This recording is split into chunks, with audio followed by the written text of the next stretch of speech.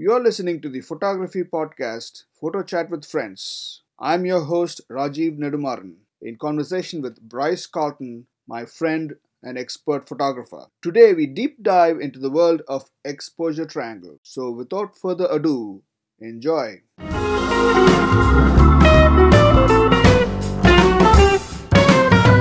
So, Bryce, here we go again. Once again. How have you been? Good. It's number 3, eh? Yep, it's number 3. Excellent. Good. So, have you heard from other folks who listen to the podcast? What's been the feedback?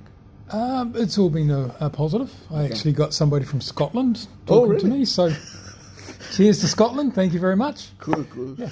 We left off last episode on a gentle introduction to mobile phone photography. Yeah. Using a mobile device to take photographs. Yeah. Let's talk about the different terminologies and jargons people use in a professional uses. Sure. And probably a bit about exposure triangle. Well, once again, it depends on where you're up to in your photography. Let's strip this back a little bit more. Okay. And let's just talk about things like lens, Okay. exposure, aperture, things that can be changed on your phone. Yeah. Things that can't be. Yeah. Let's beef it up a bit more. Okay. Let's go to cameras Okay. and leave the phone. Okay.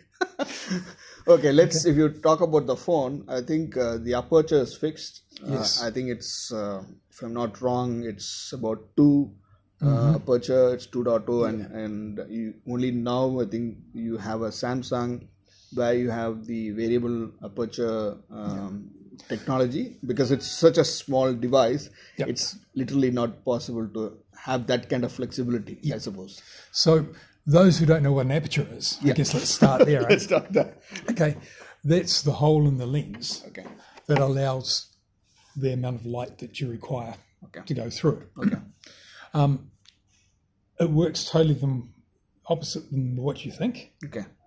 The smaller the number, F2, Yeah. the larger the hole. Okay. F32, the smaller the hole. Okay. Okay, that'll throw you when you first start off. Yep, it Okay. did. And what that determines is how much light comes through your lens.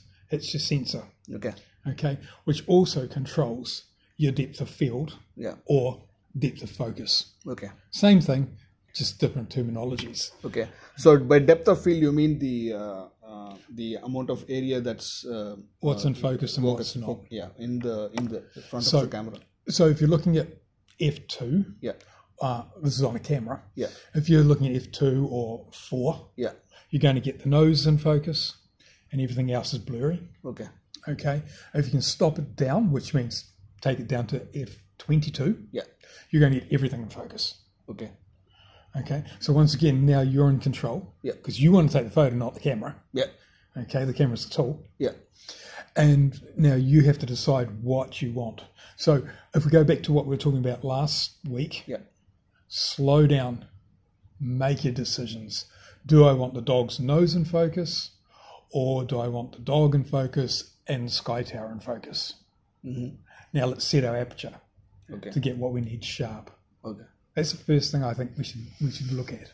There's a term that everybody uses. I don't know how you pronounce it. It's bokeh or bokeh. Yes. What is? Can you tell us something about that? So when you're using F2, Yeah. right, or something very, very with what we call a shallow depth of field, okay, you get what? When you look in the background and all the lights, they go all sort of like diamond shapes or hexagonal shapes or something like that. It's your bokeh, right? So it's just your light, to bore you with some details, that's your light hitting the diaphragm in the lens, and it makes a shape of the lights or the water or whatever is in the background. Okay, so that's bokeh. Okay. Yeah. What about shutter speed?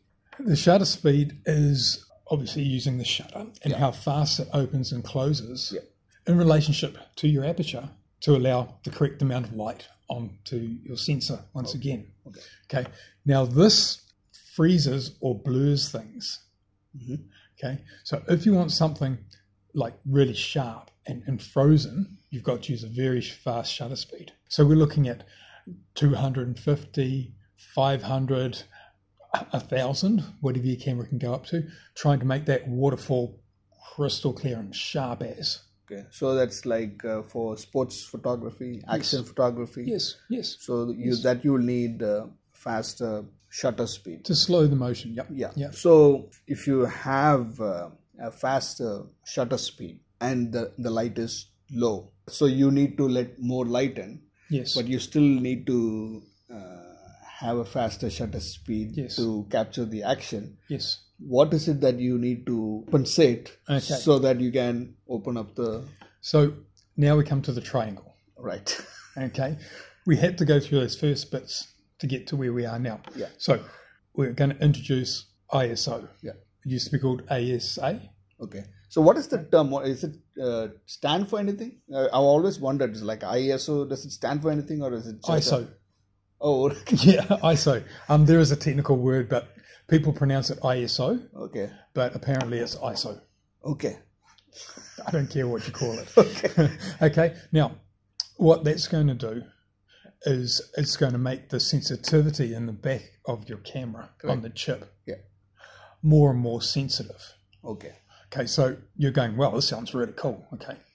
The drawback is the faster or the more sensitive it is, you start to get, we introduce a thing called grain or noise for you young fellas. Okay.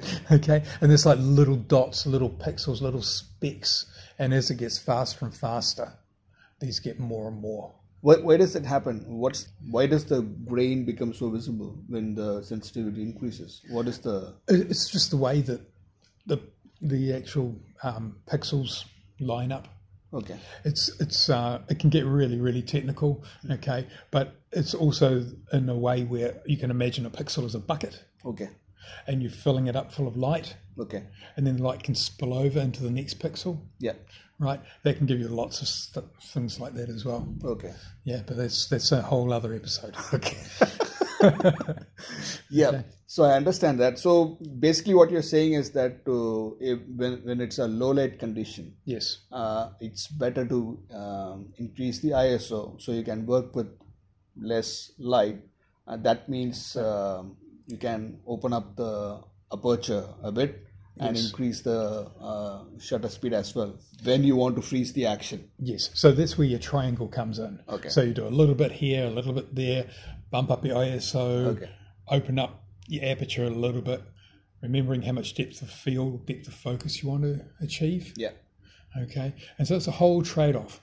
But once again, you're not going to take one shot. Correct. Right? You're going to go out there, you're going to take a couple, you're going to play, and you're going to look on the back of your camera and go, nailed it. Okay, so yes, basically just like a trial and error kind of a method. You keep experimenting, keep tweaking each setting. But tell me something, how do you know that you nailed the perfect exposure? What is the indicator that I need to check to see if everything lines up for the right exposure? Okay, well, at the stage we're at right now, if it looks good, you've nailed it. Okay. Okay, because that's where we're up to at the moment. If we were going into a competition, I'd be saying, look at your highlights, look at your contrast, all of that. But we're not at that stage yet. Okay, look on the back of the camera and go, I like it. Oh, it's a little light, a little dark. I don't have any information there. You'll see it. This bit's really technical. This is a bit I love. Okay, but this bit's really technical, and we can go on for hours just on one little thing, and then everyone can have an argument about it because they will disagree anyway. Okay, but I think you would agree when I say that when the shutter speed becomes slower, it's better that the camera is on stable ground. It should always be on a tripod if you're going to do something slow. When do we need to use a tripod? What's the benchmark to say, okay, if you go below this shutter speed, then you better make sure that it's on a tripod? Okay, so there's a theory that we use. Okay. If you've got a 50mm lens, you want to be putting it on a tripod under 100. Okay, that's double the... Double the length, okay? That's a golden rule. Okay. But some people are confident and they can shoot slower. Okay. Usually I'm around about 40 to 50th of a second, right? And then I'll be like putting it on a tripod because I don't want to take a chance. Yeah. I know, I understand, but Don't want to shake. lot of cameras nowadays have image Stabilization. Yeah. Because I remember when I went to the Karangake Gorge, and there was this this river streaming through, and I didn't have a tripod. Tried my luck, handheld. So now, like we said last week, okay, put it on a rock. Yeah, exactly. Hold it onto a fence. Put your jumper on the rock. Okay. So you don't scratch your camera, and put it under the lens. Yeah. Okay? Yeah. So it's got a cushion. Yeah. And now you can slow it down a bit. Once again, hit or miss, but you're going to be a lot more accurate than trying to handhold it. Okay, so just to wrap up, to summarize, what is it that you will advise people who want to actually fully control it through manual? Of course, we have shutter priority and aperture priority mode as well. Yeah. And would you advise people to try that as well? If you're not confident, put it on auto.